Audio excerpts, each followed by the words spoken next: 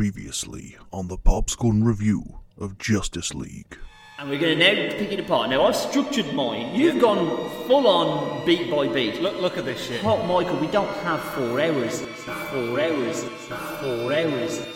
4 hours. God help us all.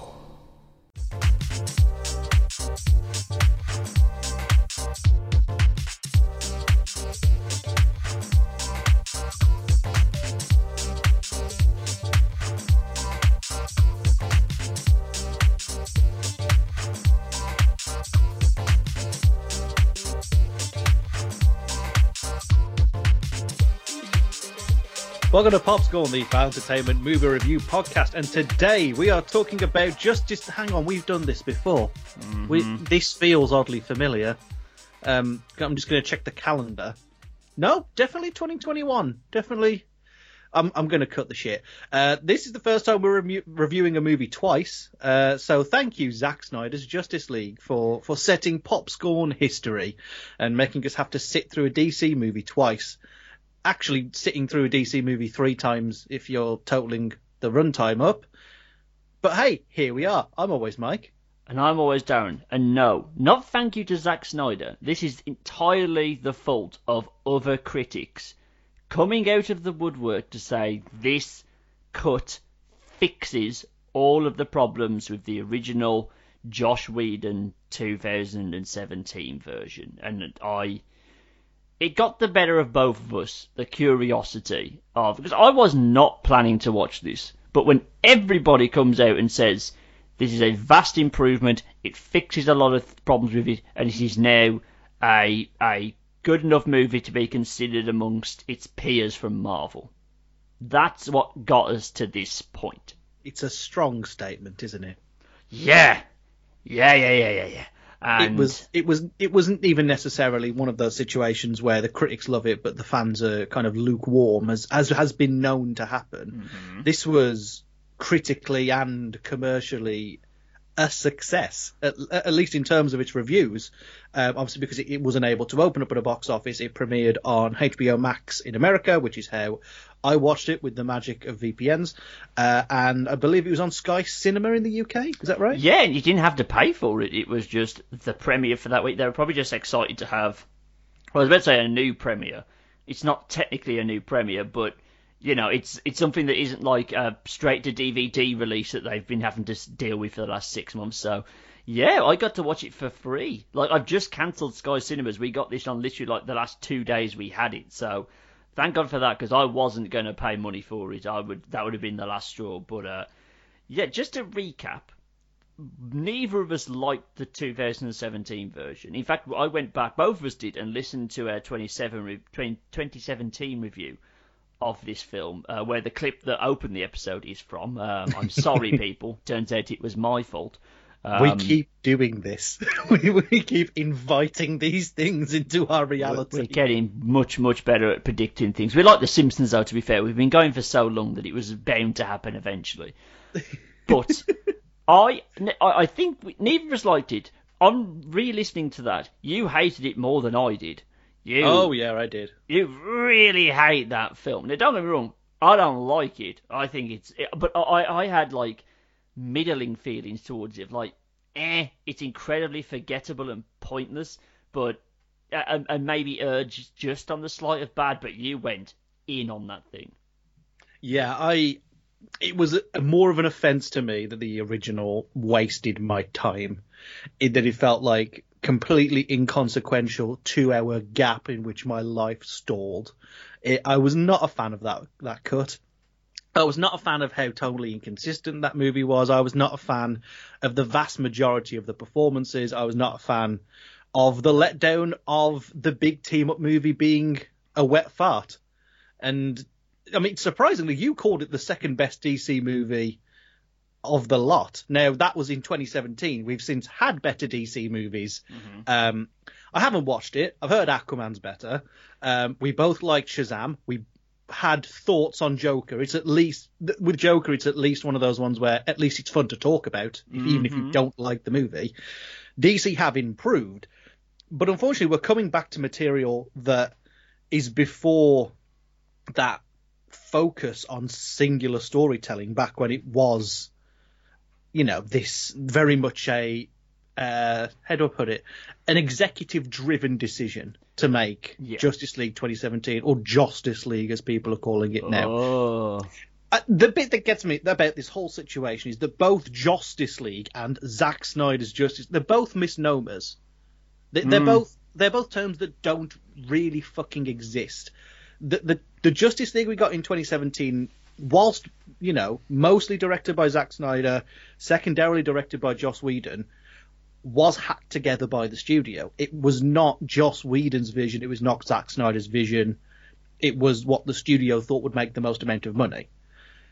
Similarly with this, I think calling it Zack Snyder's vision, his true intention, once again is a misnomer. The movie has had $70 million worth of reshoots. It pads out the storyline to a 4-hour fucking saga, and it introduces characters that were never intended to be introduced whatsoever. We'll come on to the specific one that stands out amongst all of this. Well, two, I guess. In the spoilers, unless you didn't want to be fucking spoiled about a movie that came out 4 fucking years ago. But it's not the true vision. Realistically, the Snyder cut of Justice League, had it existed, would probably have been about a 2-hour 45, just clipping 3-hour mashup of what we have now and what exists in 2017. I think the only thing we can absolutely guarantee across both cuts is that it was filmed with IMAX in mind, I guess. Mm-hmm. But neither of these things are the true Snyder cut, although the fans are very fucking pleased with themselves for making this thing exist. They are. Let's cut to the chase. So we both put out that we didn't enjoy the first one. No. But the reason we watched this is because critics said that this is better. So that we don't skirt around the issue any longer, did you, 1, prefer this, and 2, like this film? Did I prefer it? Absolutely. Did I like it? Not really. Yep, I'm right there with you. That is, what a pointless waste of time to make this film maybe, charitably, 20% better. It's still not good. And that is the most damning thing I can say about it. Like, we're going to go into the minutiae, but I just didn't want to pussyfoot around it anymore. Like, all these critics coming out and making me... Admittedly, I didn't watch it in one sitting. I don't think any sane person would. I watched it in 2 parts. Particularly as it also, within itself, has parts that literally come up and say part 1, part 2, and so on. I am so glad I did that way. Anyone who got through this in 4 hours, you were a better person than me, because I was falling asleep at the 2-hour mark, and it didn't improve in the second half either. So, yeah, if you're expecting us to kind of toe the company line and tell you that this is, a masterstroke, a brilliant reinvention of the same movie, how have you done this? This is at best an exercise in turd polishing. First of all, hello. I am both an insane person and a better person than Darren. I did. Well, no. Madman. I'm stretching the truth a little bit. I had a half an hour interval between the first 2 hours and the final 2 hours, which was entirely circumstantial. I didn't plan to watch it in a continuous 4-hour block. But as it turns out, my wife wasn't feeling particularly awake at this point, and she'd been doing a lot of work and came home and went to bed before 9 o'clock. So I was like, fuck it, I have nothing else to do. I may as well finish the film. The thing is with this is that at least now it is tonally consistent with itself. And probably in the broader strokes, it's consistent with the films that come before it. The issue is that if you don't like that, you're going to hate this. And I think the other big issue is that this film is only good, and I say this in the loosest possible terms, it's only good if you've seen 2017 Justice League. Yeah. Because then it feels like this miraculous improvement. It feels like, Jesus Christ, that's what you're trying to get. Whilst I may disagree with it, I understand what you were trying to do now. It doesn't work if this is what you're coming to. If you've suddenly discovered that the DC movies exist and you've just come off the back of Batman v Superman and you watch Justice League, you're like, what a bloated fucking mess this is. it doesn't work as a standalone film. It only works as you've said before, as a $70 million worth of turd polishing. And I just don't like my first note, and I think this really sums up everything. What tangibly changed, significantly? Everything had some minor improvements, but I don't feel there was one big change that I feel made it that much better. I can think of what I would identify as the biggest change to the narrative, and it's the only thing that I think is a 100% improvement from 2017 to 2021, and that is Cyborg, because he's actually got a story now. He's not just some fucking guy that turns up. Cyborg makes Captain Marvel seem like a charismatic stallion. I didn't say he was charismatic. I said he's got a story. Before he just fucking turned up. Now you know where he's coming from. But I don't feel that's to the benefit of the film, because it means we have more time with Cyborg, and he's the dullest fucker alive. He's so boring. He can't emote, and I don't think that's an acting choice because he's a cyborg and they're going for a robotic thing. I just no, your boy, what's his name, who plays Cyborg? Ray Fisher. Ray Fisher has been through hell, right? I have 100% sympathy for that man. His experiences on set and everything that's happened to him since has been awful, and he has my entire and utter sympathy. But in this film, both of them, he's the dullest man. Anytime he turns up, I'm like, oh, do we have to spend time with Cyborg? He's like, that's right, everybody, it's a Meg episode. It's like that. It's like, oh, no. And he's so much more substantial in this film than he was in the first one. So, yes, it's more fleshed out and less random, but it's not good. And he does have my favourite line in the whole thing, though. Which is? When Wonder Woman says, but we have to save the world. Fuck the world. Oh, God.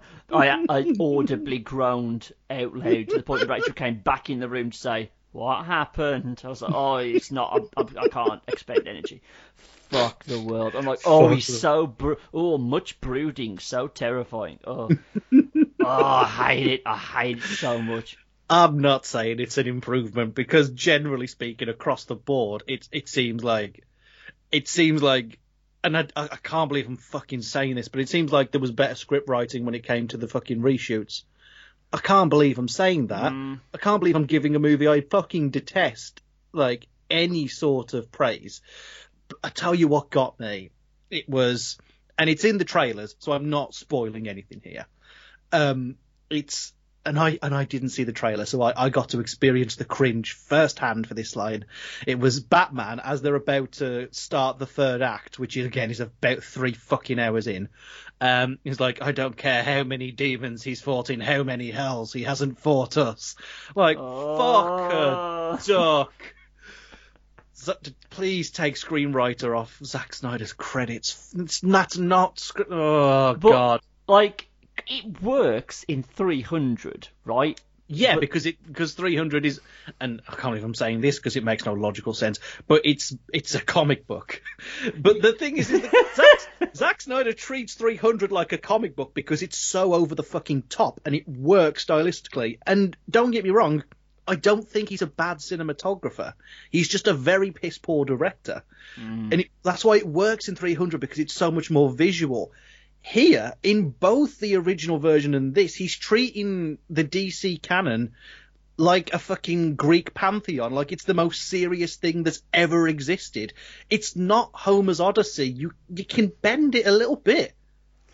Yeah, they do feel like the comedy's been turned down for this film, and it would have benefited from some good stuff. You need some levity in a 4-hour fucking movie, and it doesn't arrive.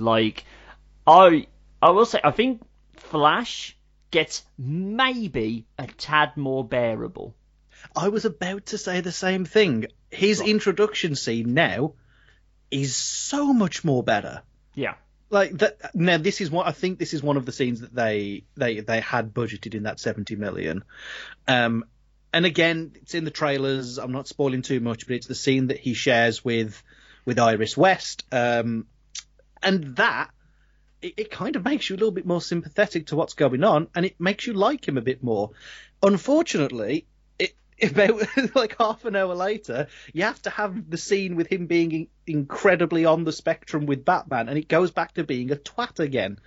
And I can't divide what we know, and again, because the film only works so well if you've already seen the 2017 one, I can't divide the fact that in that I fucking detested the Flash. Yeah, look, he's still not great, but I feel like he's a bit less of a caricature here. He's a bit more caricature. He's a bit more normal, but sorry, I forgot about that fucking meme. the Kurgan. He's a cricketune. If you don't know what I'm on about, just go on my Twitter, find a video of Triple H talking, you'll understand. So he's a bit more normalised in this, and I think it makes him easier to like. But you're right. Any scene that he appears in that's a like for like transition from the 2017 version, he's still awful. But thankfully, he's the one I think I can point at and say he's definitely benefited the most from this.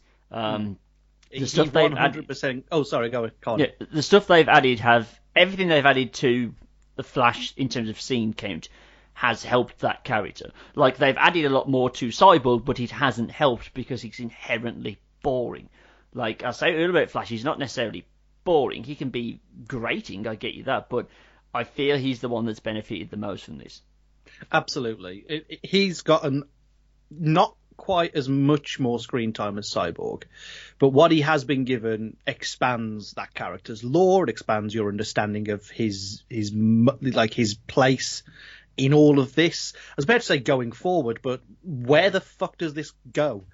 I don't think this is going anywhere. Yeah, more on that later. But yeah, I think Flash ultimately gets the best scenes in this film. Yeah. He gets the best sequences, and that is a redemption. I don't think thematically it's as big of a redemption as Cyborg, because I think there are tensions that we'll have to discuss about Ray Fisher and Joss Whedon, which I think led to I'm going to say the character assassination, but I didn't like Cyborg either way.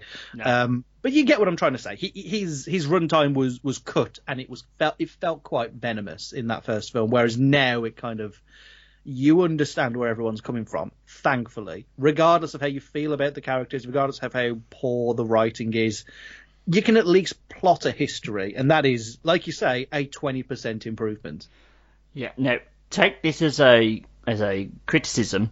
I've just realised I've written no notes whatsoever about either Wonder Woman or Aquaman, so I think that is all you need to know about them. I don't think they've changed in any way, shape, or form, character-wise, scene count-wise. Even they're just I have the same opinion towards them as I did back then, which is Wonder Woman, fine.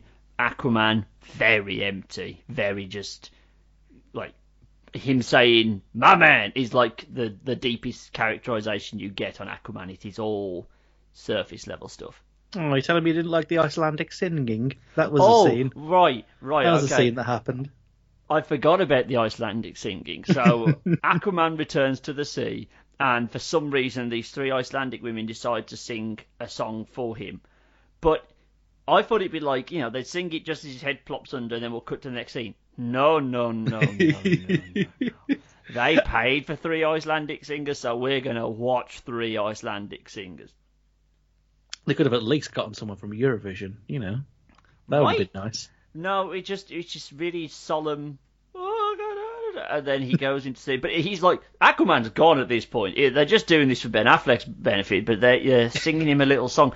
Like, he still has the most pointless scene in the film, which is where he brings a guy who is in his boat capsized. Aquaman saves him. He has a drink of whiskey and then just walks into the sea. And that's the scene. And I'm like, lads, we're already on 4 hours. I feel like some fat could have been cut out, and that'd be the first thing to go. Because what did that add? Like, we knew he saved people. He was bringing fish to the village that couldn't get any fish. Like, it was just a gratuitous shot of Jason Momoa topless. And I understand the appeal of that, but it's 4 hours, lads. He's got his top off enough already. We don't need to add these extra scenes of it in.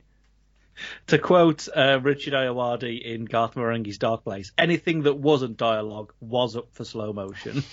Did you see? Someone from IGN figured it out. 10% of this film is in slow motion. That seems oddly conservative. Well, it's 4 hours, so that's still a whole lot of time. I'm going to do some calculations. Bear with. So I've written no note. Do you have anything to say about Wonder Woman or Aquaman? I think one of the interesting discussions about Wonder Woman, and it goes on to talk about the score of the movie, is that I know that everybody hates the Wonder Woman theme tune.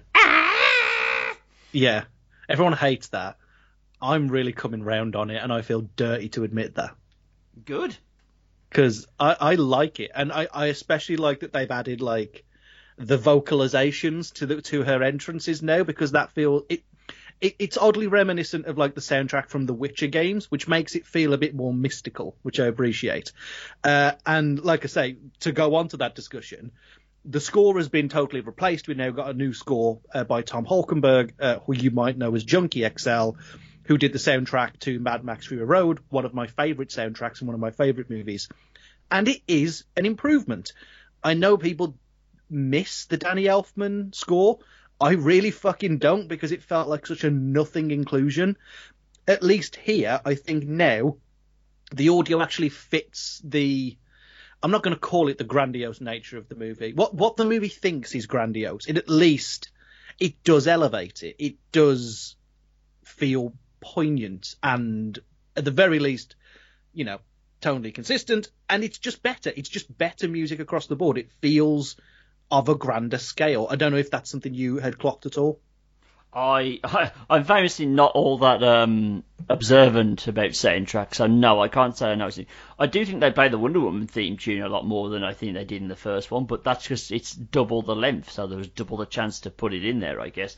That's true. I think soundtrack was not the problem here. I think it was oh no, fine. The music was like the original score was great. The inclusion of the music is fucking shit.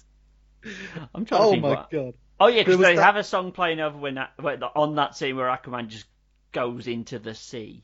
Yeah, they clearly paid for the rights for and had to film a scene to use it in. Yeah. Where else does it pop up? The bits and bobs. It's more so in the first act than it is the first act. The first 2 hours than it is the second 2 hours. But whenever it pops up, it just feels so not Suicide Squad levels of out of place. Yeah. But it feels like, oh come on, you're trying to be something here that you're just not. Yeah. And I just wasn't a fan of it. Interestingly though, that does lead me on to something that I think the film thinks it is when it's actually not. And it has to do with the aspect ratio. Now, this can go fuck itself. It's in 3x4, which means it's absolutely ideal to watch on the Shrek TV video combo of the 2000s, as God intended. The TV that actually has Shrek's ears it's a thing of beauty. It's a great thing. Now, the reason that this was done supposedly is because it was supposed to be in IMAX. Obviously, if you've got something with a 3x4 ratio, there's more height in the picture than there is anything else, which means that it works for an IMAX screen because you've got more headroom to fill out more of the shot. That's absolutely fine. Why release it entirely on a streaming platform then? Right. It's obnoxious. It's a way to try and seem like art house. Like they're doing a black and white version of this for HBO Max as well, which shows you all the sentimentality that went into that. They just think it's like a statement thing, but it's just obnoxious at the end of the day. It adds nothing.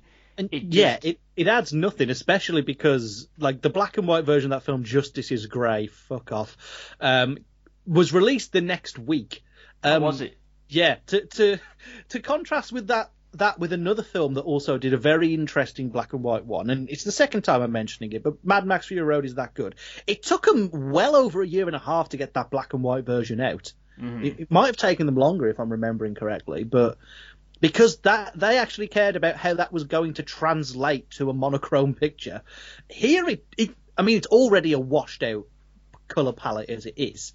I mean, you start off with the Warner Brothers logo, and it looks like it's starting to rust. It looks like it's been left out in the rain. Yeah.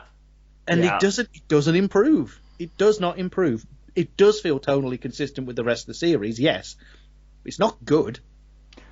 Speaking of slight improvements, I think Steppenwolf is slightly more fleshed out here.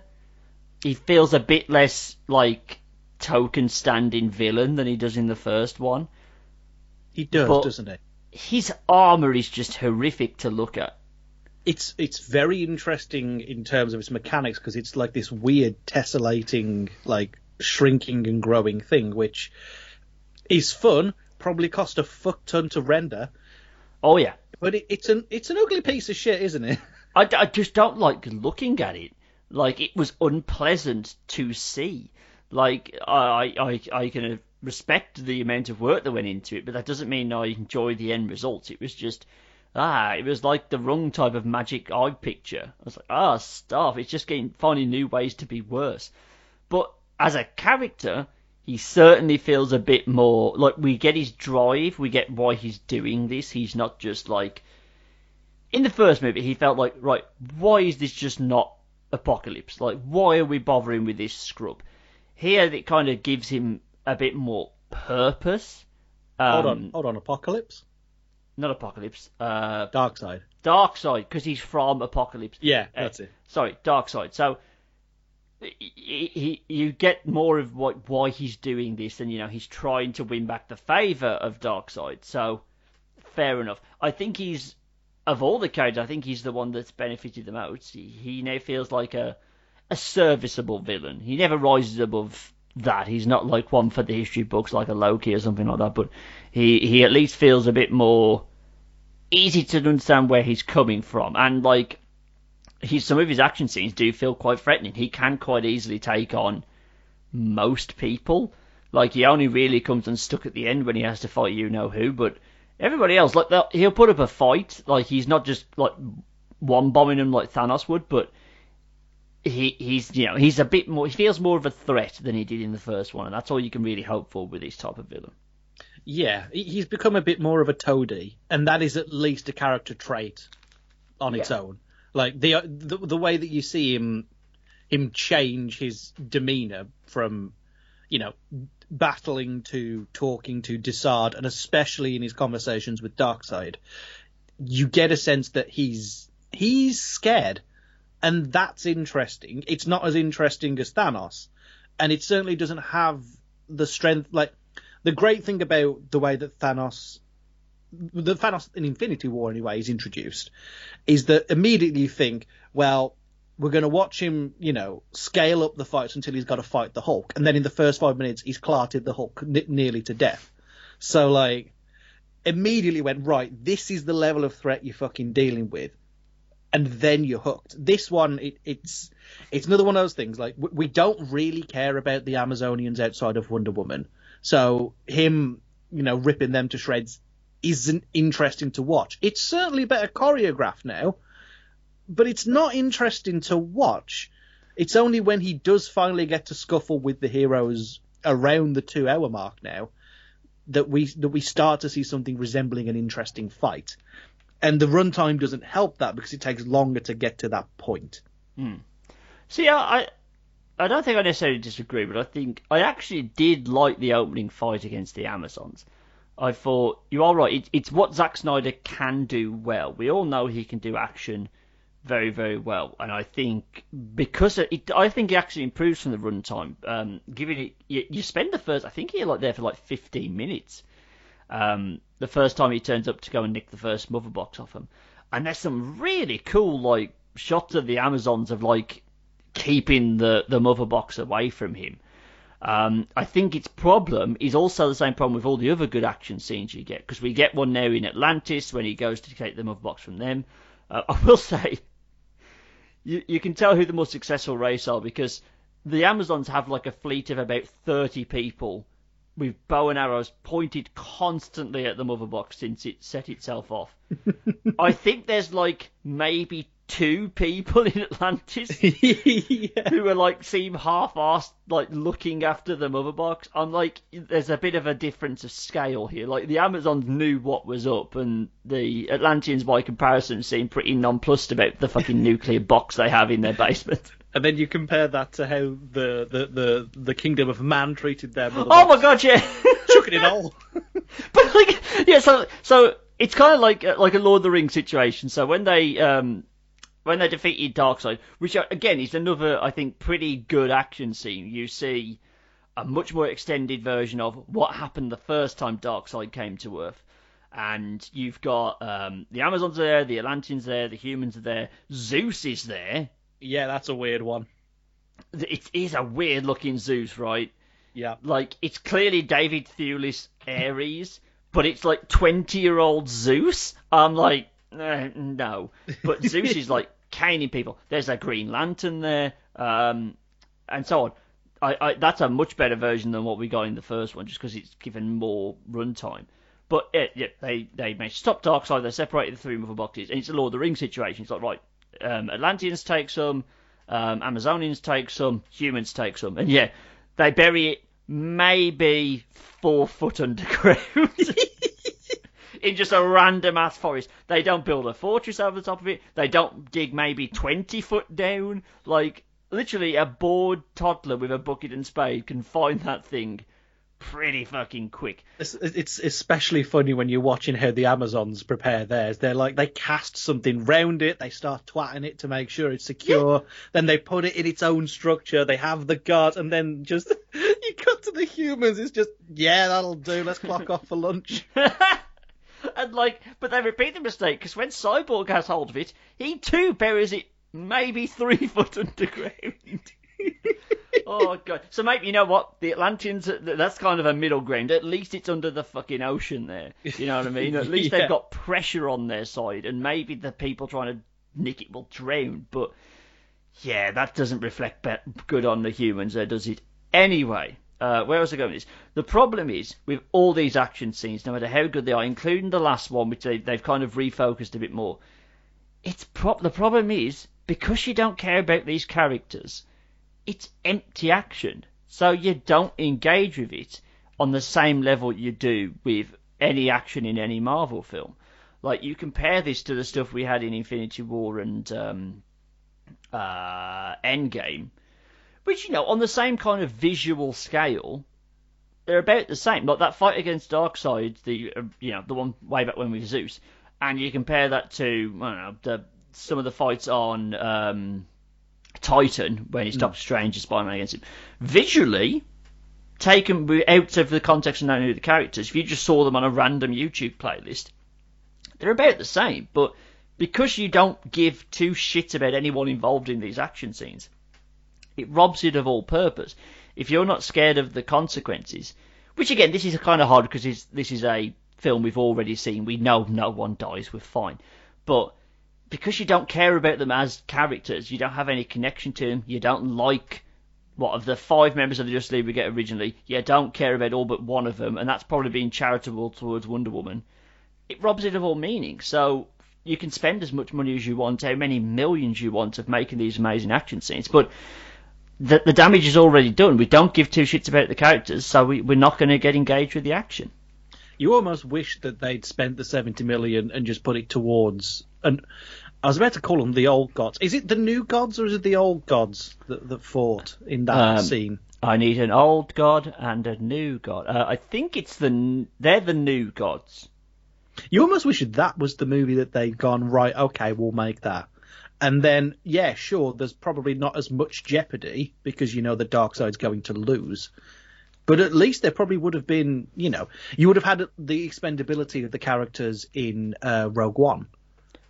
That instantly makes for a more interesting film, which would have then benefited from Zack Snyder's cinematography at the very least. But no, it's an extended battle sequence. featuring a narration by Wonder Woman, which is a weird thing. Like, I'm glad that they said, okay, this is how everybody knows about Steppenwolf. This is how everybody knows about Darkseid. It's because it's been chronicled by the Amazonians, and that's how it's fair enough. It felt like it was being narrated like a nature documentary, and I felt a little bit weirded out watching it. I was like, Wonder Woman's quite calm, considering she knows that the thing that brought her race almost to extinction is on the way. Right. A little criticism as well as that scene of Darkseid. Now, it's never going to happen because we know that this is not getting a sequel. We're getting, at best, a Flashpoint movie, and then this is all getting rebooted. So we're never going to get to see Darkseid in the same way we do Thanos. But why have him there on that first battle for him to lose? Because you've then showed, yes, it took a lot of people, but Darkseid has already tasted defeat. You don't get that with Thanos. He's the undisputed king of everything that he wants to be, right up until the point that he dies. He's never shown weakness. That's what makes him so good. You've just shown... Why wasn't it just Steppenwolf is in charge of this? He loses, and that's why he's booted out. Why did you need to throw Darkseid on the flames like that? That makes no sense. It's one of those additions to the film that feels added in retroactively, because what the film acts as, it's $70 million worth of here's what I would have said in that argument. It's retroactively adding the detail you wished you thought of, but somebody said you should have done that.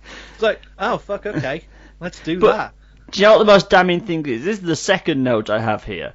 I've seen both films, and if you put a gun to my head and said, where do those 2 extra hours come from? I couldn't tell you. We initially thought slow-mo, but apparently not. No, I figured there's 25 minutes worth of slow-mo, which again doesn't sound like that much. But if you played 25 minutes non-stop of slow-motion footage, that would seem excessive.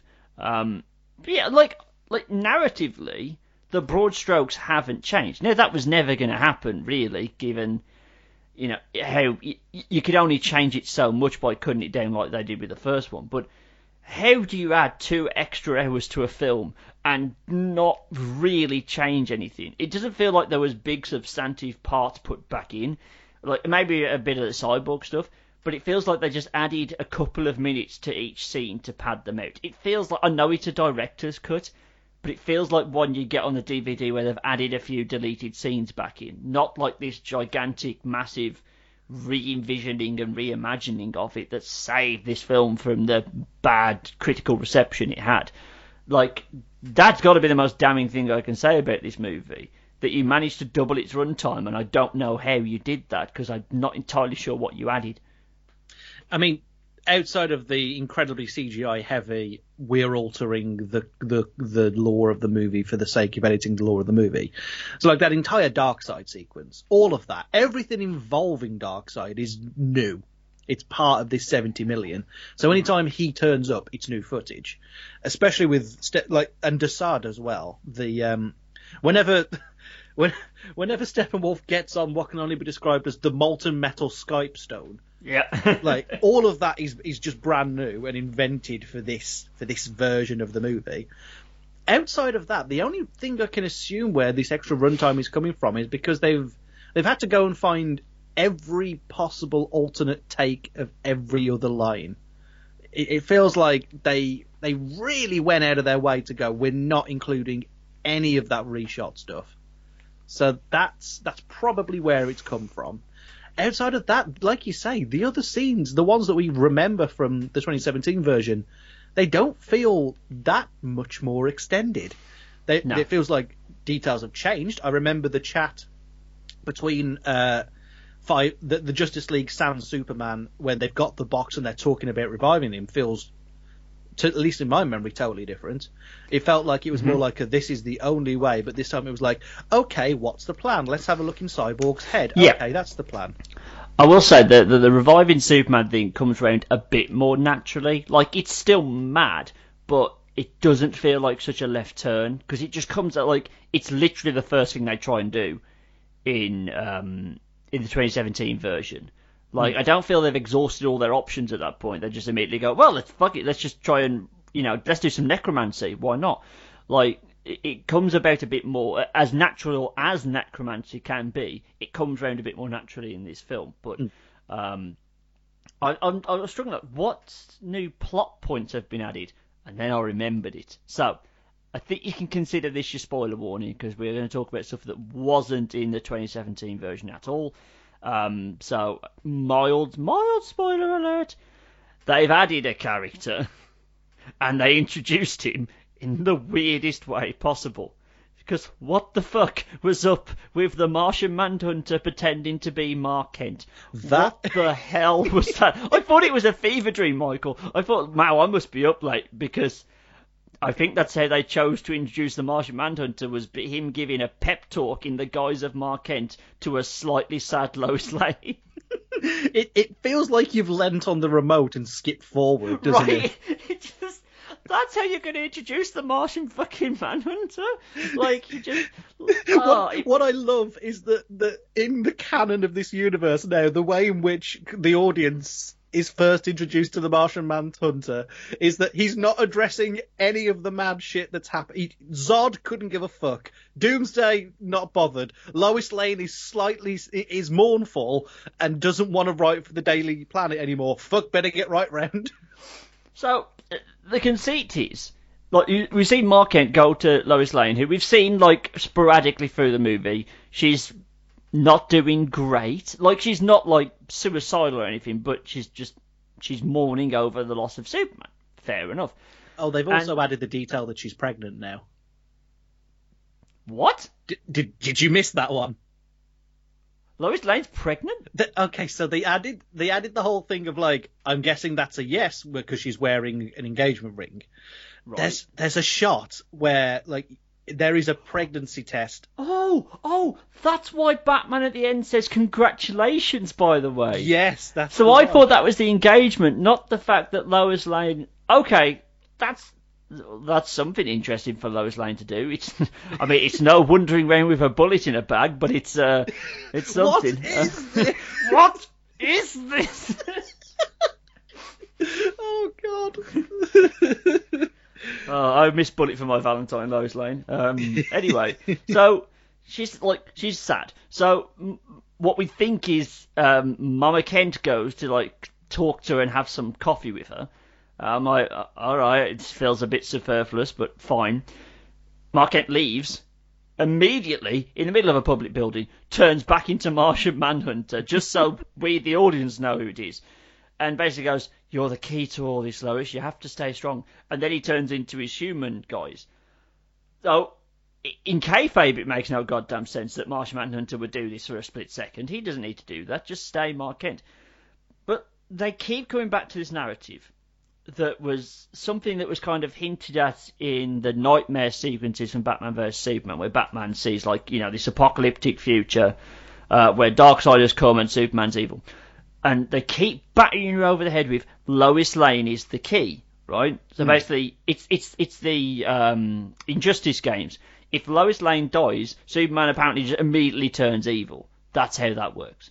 So the problem with that is, outside of the kind of reality of the film, is that they've bothered to add this in, despite the fact they know we're never going to do that apocalyptic Superman movie.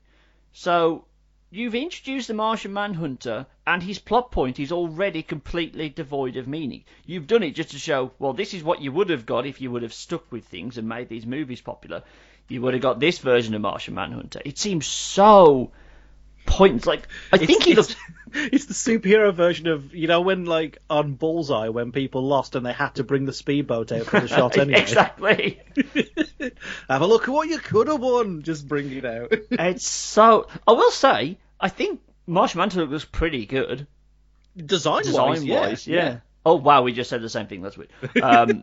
I think he looked pretty good, and I was like, I'm excited that he turns up at the end again to kind of, again, reaffirm his completely dead plot point and reason for being.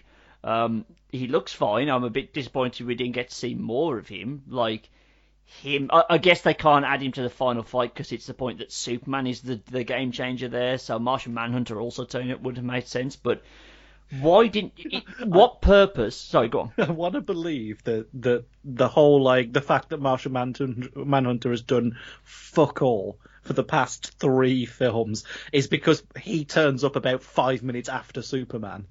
And he's like, oh, I've missed it again. Oh, again? Like, but if it had just been the bit with Batman at the end, and we hadn't had that earlier scene, would that not have felt better? Like, we weren't spoiled, like how Nick Fury turns up at the end of Iron Man, basically. Like, we weren't spoiled on just seeing him for one scene, the only other scene he's in. If he would have just turned up at the end, I think I would have been better with it. But yeah, this is such a bizarre, and it feels like padding, basically. They had it shot, so they thought, fuck it, we'll put it in there. We'll bother to animate Martian Manhunter so that he can make sure that Lois Lane isn't about to jump off a building. They even cast somebody who voices Martian Manhunter in one of the cartoons as Martian Manhunter. And it feels right. There's nothing wrong with the performance. It's just the way that, like you say, he's just dropped in to completely underpin what is supposed to be quite an emotional scene of Mark Kent saying to Lois Lane, look, it's time to move on, get back to it. Clark wouldn't have wanted us to have grieved this long. It's like, yeah, get back to it. Completely what's the word I'm looking for? Punctured, I guess. Yeah. When it's just, and it turns out that wasn't Mark Kent, that was Martian Man. Mark Kent's the other side of fucking Metropolis, just doing her own shit. Doesn't give a shit. Martian Manhunter's straight on the case, though. It feels weird. So strange. So, he's the only completely brand new character added to this. The other one. Here we fucking go. So, we return at the end. We're doing this a bit out of sequence, but I think it makes sense to mention now. So we do actually get a bit more of the future apocalypse version with Batman's ragtag team of people. I just realised we haven't even talked about Ben Affleck. He's still phoning it in. He's completely clocked out at this point. Oh, we liked Ben Affleck as Batman, though. He's supposedly still coming back for one more film, if you believe the press. I don't.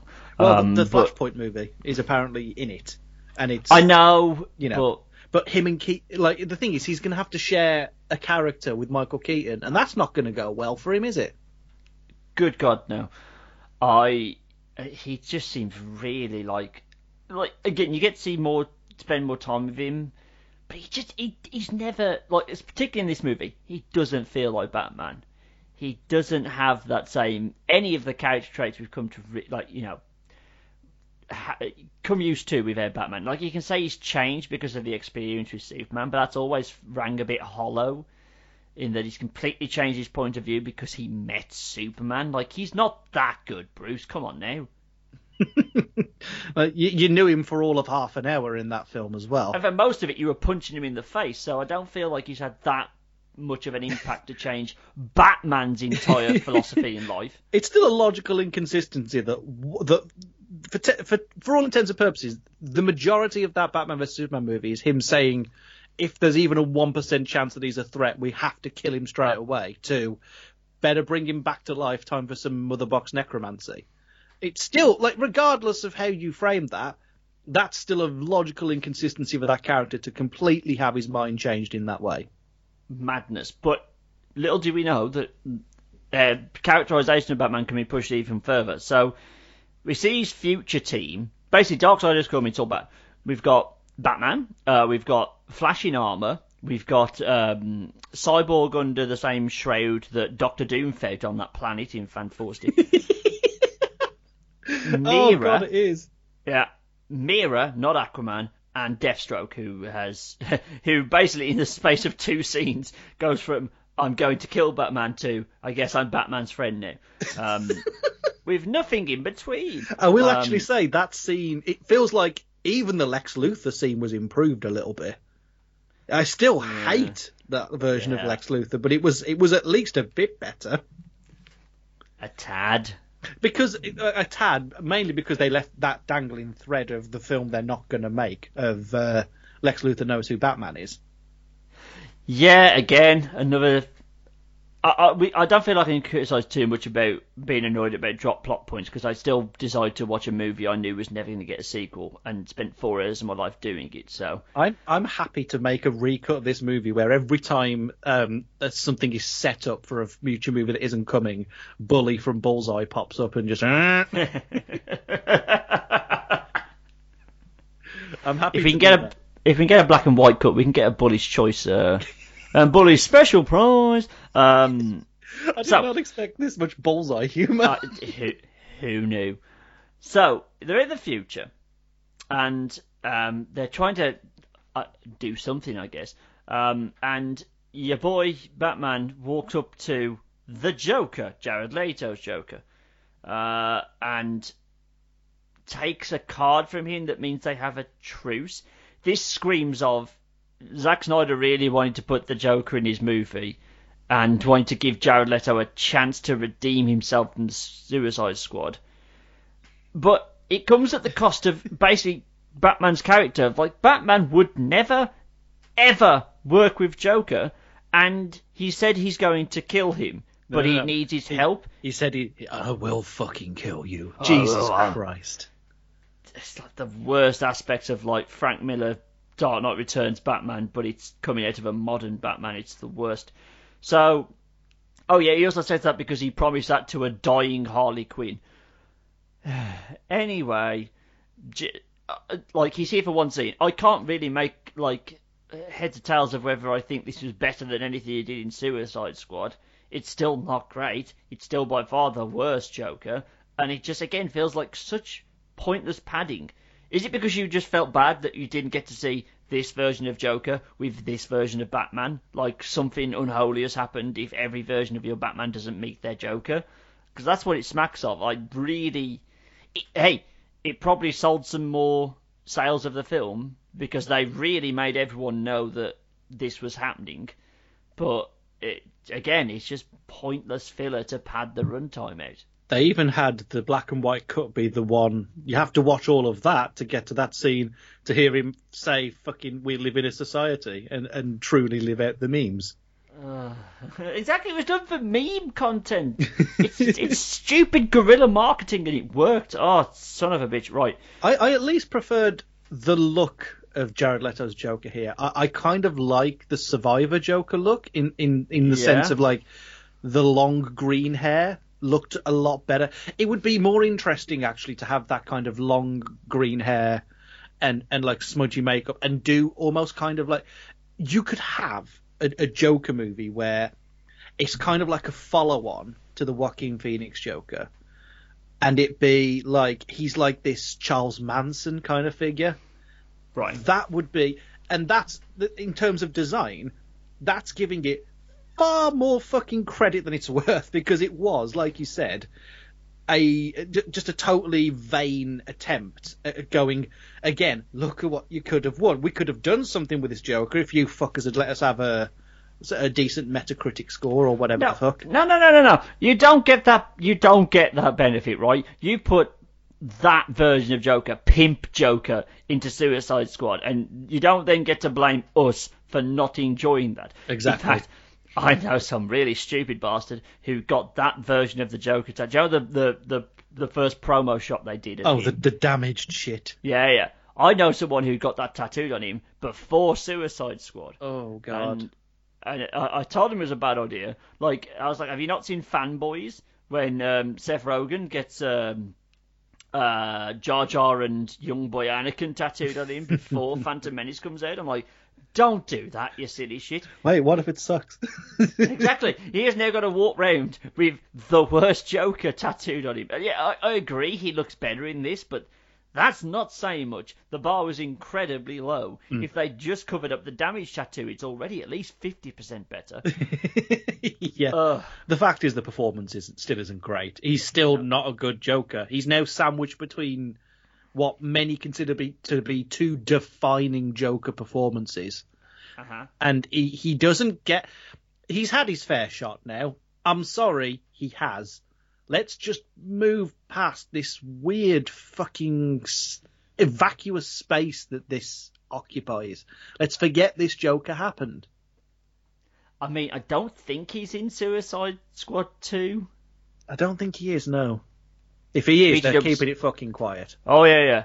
I thought the trailer was fine, but I think I'm mainly going on it's James Gunn more so than anything else with that. It's James Gunn, Taika Waititi, Peter Capaldi, David Dastmalchian. Fucking, there's a lot of things I like about that, and I'm scared to love again. I'm worried that I'm looking forward to it.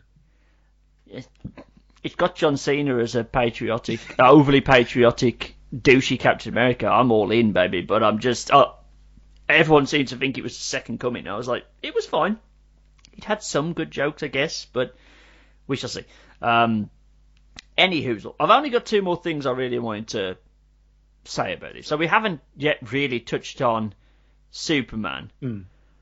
I think, again, the weird shift of, basically they engineered a way for him to have a fight with everybody else and then become mates with everybody else. That still feels bad.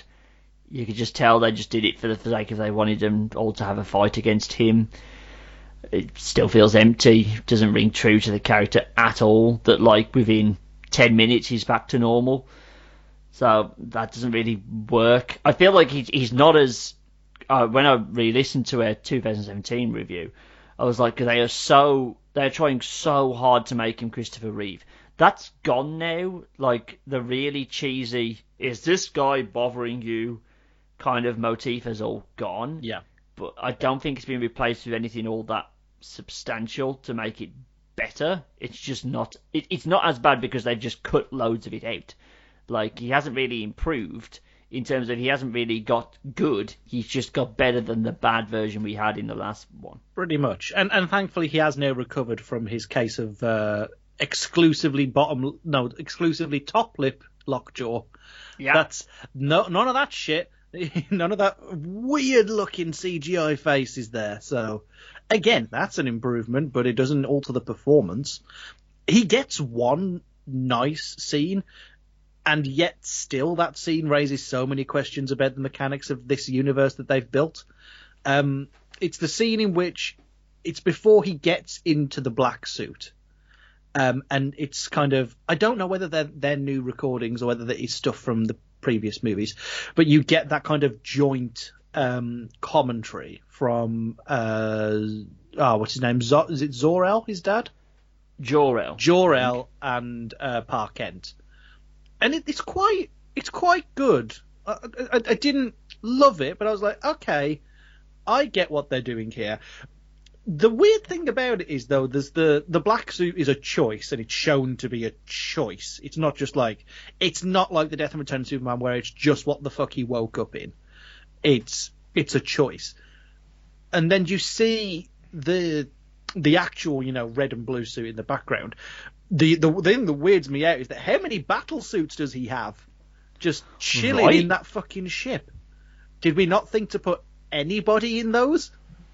Apparently not, no. Yeah, he's got a full-on wardrobe that he just doesn't feel the need to tap into. I think the black suit looked fine. Yeah. I think a bigger deal was made of it than was necessary. Quite possibly. I think that's got more to do with the Death and Return of Superman pitch from Max Landis and how that's been hyped up since. Yeah. And I think people have just wanted to see a good version of that quite seminal storyline, and regardless of which version they watch of this film, they're not going to get that. But it wasn't a particularly good storyline in the comic books to begin with, as is explored by multiple people on YouTube. Yeah. So it's a black Superman suit. There's not much to get right, and equally not much to get wrong. It's not like redesigning the Iron Man armor. It's not like modernizing the Captain America uniform. It's not like changing Batman's suit, because each Batman does have a very distinct and different suit. Yeah. And it's not like that. Superman looks like Superman regardless of what film he appears in. So I don't get the fascination. But, I mean, it kind of doesn't help. You mentioned earlier it's a kind of washed-out colour palette. At least when he was in the blue and red suit, he stands out. Now he doesn't really even do that. He just looks like Batman 2.0 without the mask on. Like, it looks fine, but I think it was kind of blown out of proportion. And again, the second he shows up, it solves all problems. They're gonna, if they carried on with this Superman, you have to Professor X him in every movie, because like he completely dominates Steppenwolf, and it's not even like breaking a sweat. Like the only issue happened not because of him, it's because of something Cyborg can't do quick enough. That's true, yeah. Oh, sorry. So this is the only thing I wanted to talk about. So back when they're resurrecting Superman, the Flash says like he has a rule. If he runs too fast, he basically outpaces time, and time starts to go backwards. And they kind of neatly show this in a nice bit of foreshadowing of when he's pelting it round the Kryptonian ship to gather up the speed. As he's about to jump into the pool where Superman's body is and touch the cube, he hits that speed, and we see the cube come back out of the water slightly. And that's a nice bit of foreshadowing of what happens later on. So your big climax, Cyborg is trying to separate the mother boxes from each other, but basically he needs to be like shoulder barged into the mother boxes by Flash going at making, outpacing time, speed, light, everything. Flash is basically lapping the town they're in to get to this speed, gets shot, and that's what causes the mother boxes fuse and the world is destroyed. Flash sees this coming and says, right, guess I'm going to have to break the rules then. And runs so fast that time starts travelling backwards again. The Earth is reforming underneath him, basically, as the nuclear holocaust rolls back into the boxes. And he managed to turn back time so much that he can then hit Cyborg into the thing. Again, there's two things. I think from a positive, it looked really good. Oh, visually, I really liked it was the effect in it. Stunning, wasn't it? I think it looked Beautiful. really great. And it showed off Zack Snyder's strengths when it comes to framing things. It looked really, really nice. However... it now, in much the same way that Superman physically breaks any amount of tension, Flash can now metaphysically break any type of tension, because as long as he's conscious, anything happens, he can just run fast enough to basically rewind it and delete it from existence. Like, it's good setup for the Flashpoint movie, because that's basically what that storyline in the comic books is about, but it kind of just ruins all tension. It shatters any real stakes you can have if Flash can just infinitely run back around and keep going through the cycle again. It's, you don't fuck with time travel, Michael. How many films I've got to tell this to before someone will listen to me? And it's not even like it can't be handled correctly, because we've seen it with Endgame. They could only do it once. They accidentally created diverging timelines, which we're still exploring. But ultimately, they broke the thing that causes the time travel, so they can never do it again, so as not to have the logical inconsistencies. That they went, right, this is a one-time deal, and that's it. As like you say, as long as Flash is alive, they have the ability to unfuck anything they fucked up. And I feel like they went to great lengths in this movie to show how reckless Flash is, by having him like trip up all the time, getting, hitting basically near the speed of light, and somehow still getting nailed by some prick with a cannon. Yeah, like they have to show him to be flawed, otherwise you've just got this all perfect thing that can fix all problems. It just doesn't work though. Why the fuck he was doing laps around there and not, I don't know, well out of cannon range of the entire thing? Right. And I know they got rid of the thing that I really detested about that movie, which was the whole Russian family living in the middle of the nuclear war zone thing. They got rid of them, fantastic. But it left Flash with absolutely fuck all to do in that final fight, other than run in circles. So, I feel like they didn't really understand what could have been done with Flash in that sequence. No. However, you can't argue with the visuals, because it was very nice to look at. No, it is. Ultimately, it's a very nice film to look at when action is happening, but everything else is still symptomatic of the problems with all DC movies other than Wonder Woman and basically, anything prior to this movie coming out, really. Since then, as you said at the top of the episode, they have made strides forward. Shazam, good. I haven't seen Wonder Woman 84 yet. Apparently, it's a train wreck. But, yeah, supposedly. I haven't seen it yet, so, I mean, if Suicide Squad 2's good, if the Robert Pattinson Batman movie's good, then they've made strides in the right direction.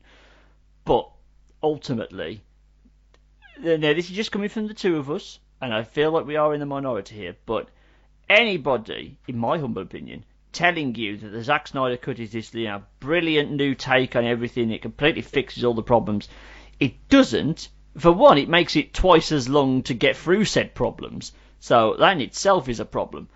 But everything it improves is marginal, but there's no getting over just the deep inherent flaws in this film.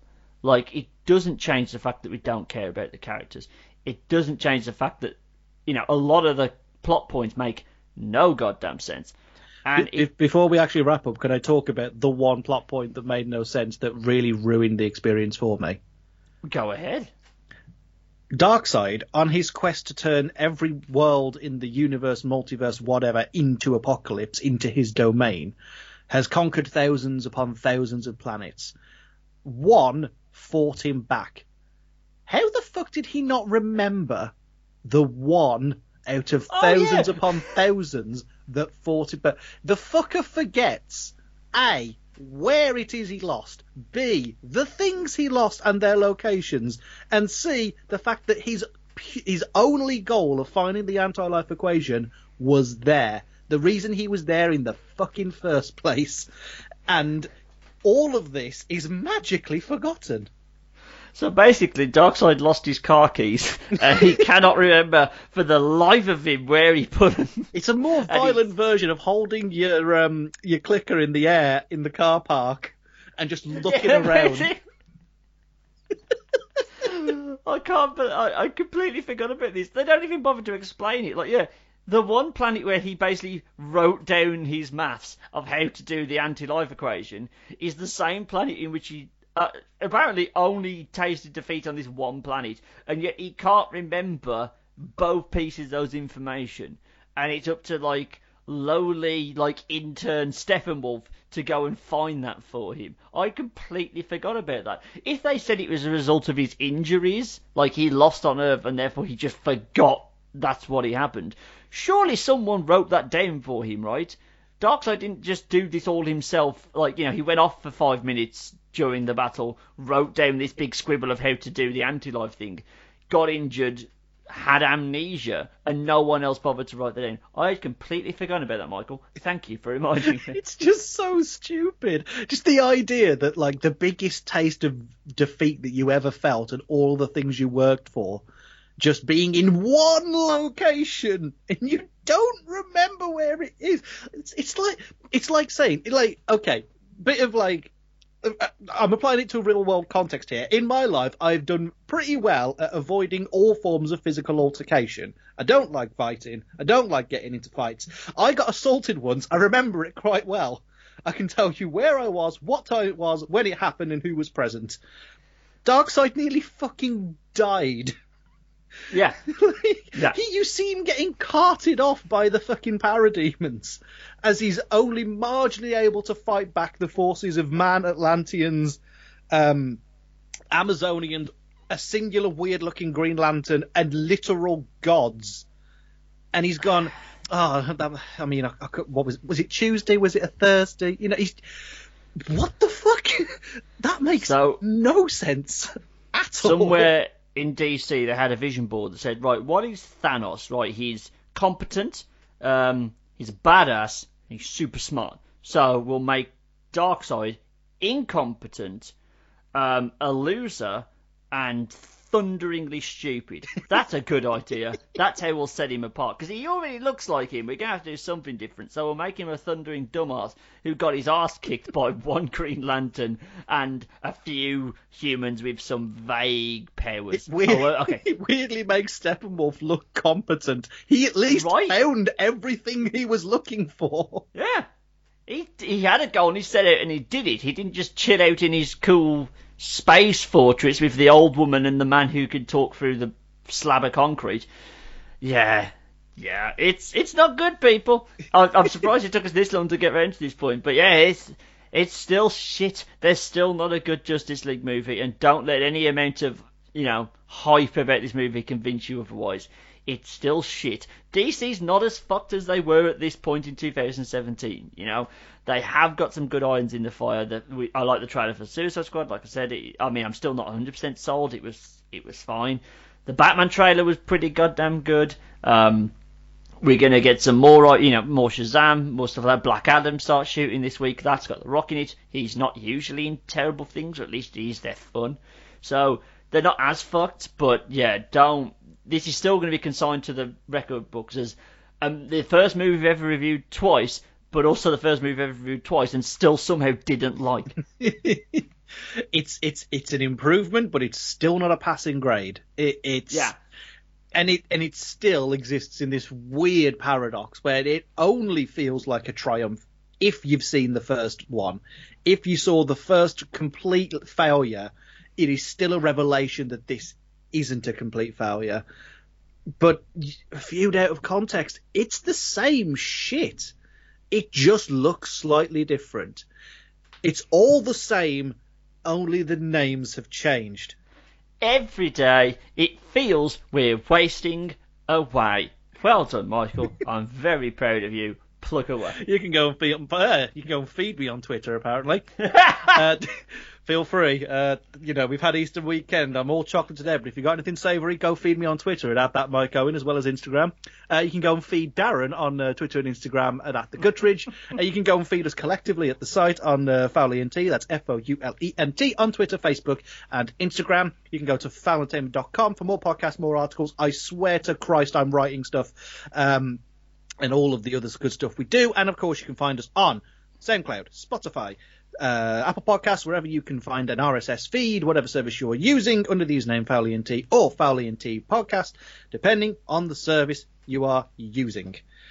That went fucking strange with all the feeding. It was not kinky. We're just hungry. I was going to say, is it tea time yet, Michael? I've got a sweet chili chicken being cooked for me downstairs. I cannot wait. But it's got to be better than Guantanamo chicken. Hey, the Guantanamo chicken was pretty decent. I was going to include on my WrestleMania article a breakdown of the food I'm having tonight. I'm trying to get like a sportsy feel going, so I've got a chicken balti pucker pie, some barbecue seasoned chips, and some mint choc chip vegan ice cream from Tesco. Hello. But tomorrow is the main event because I'm having General Tso's chicken, which I've never had before. But I'm going to try my best to make that. I've got gyozas. I've got bao buns. What's the other thing I'm having tomorrow? I can't remember what the other thing is, but I'm having that. Speaking of which, I pulled my finger out and actually did write an article, although by the time you hear this, its purpose may have been served. I wrote a preview article for WrestleMania. It is WrestleMania weekend as I speak to you right now.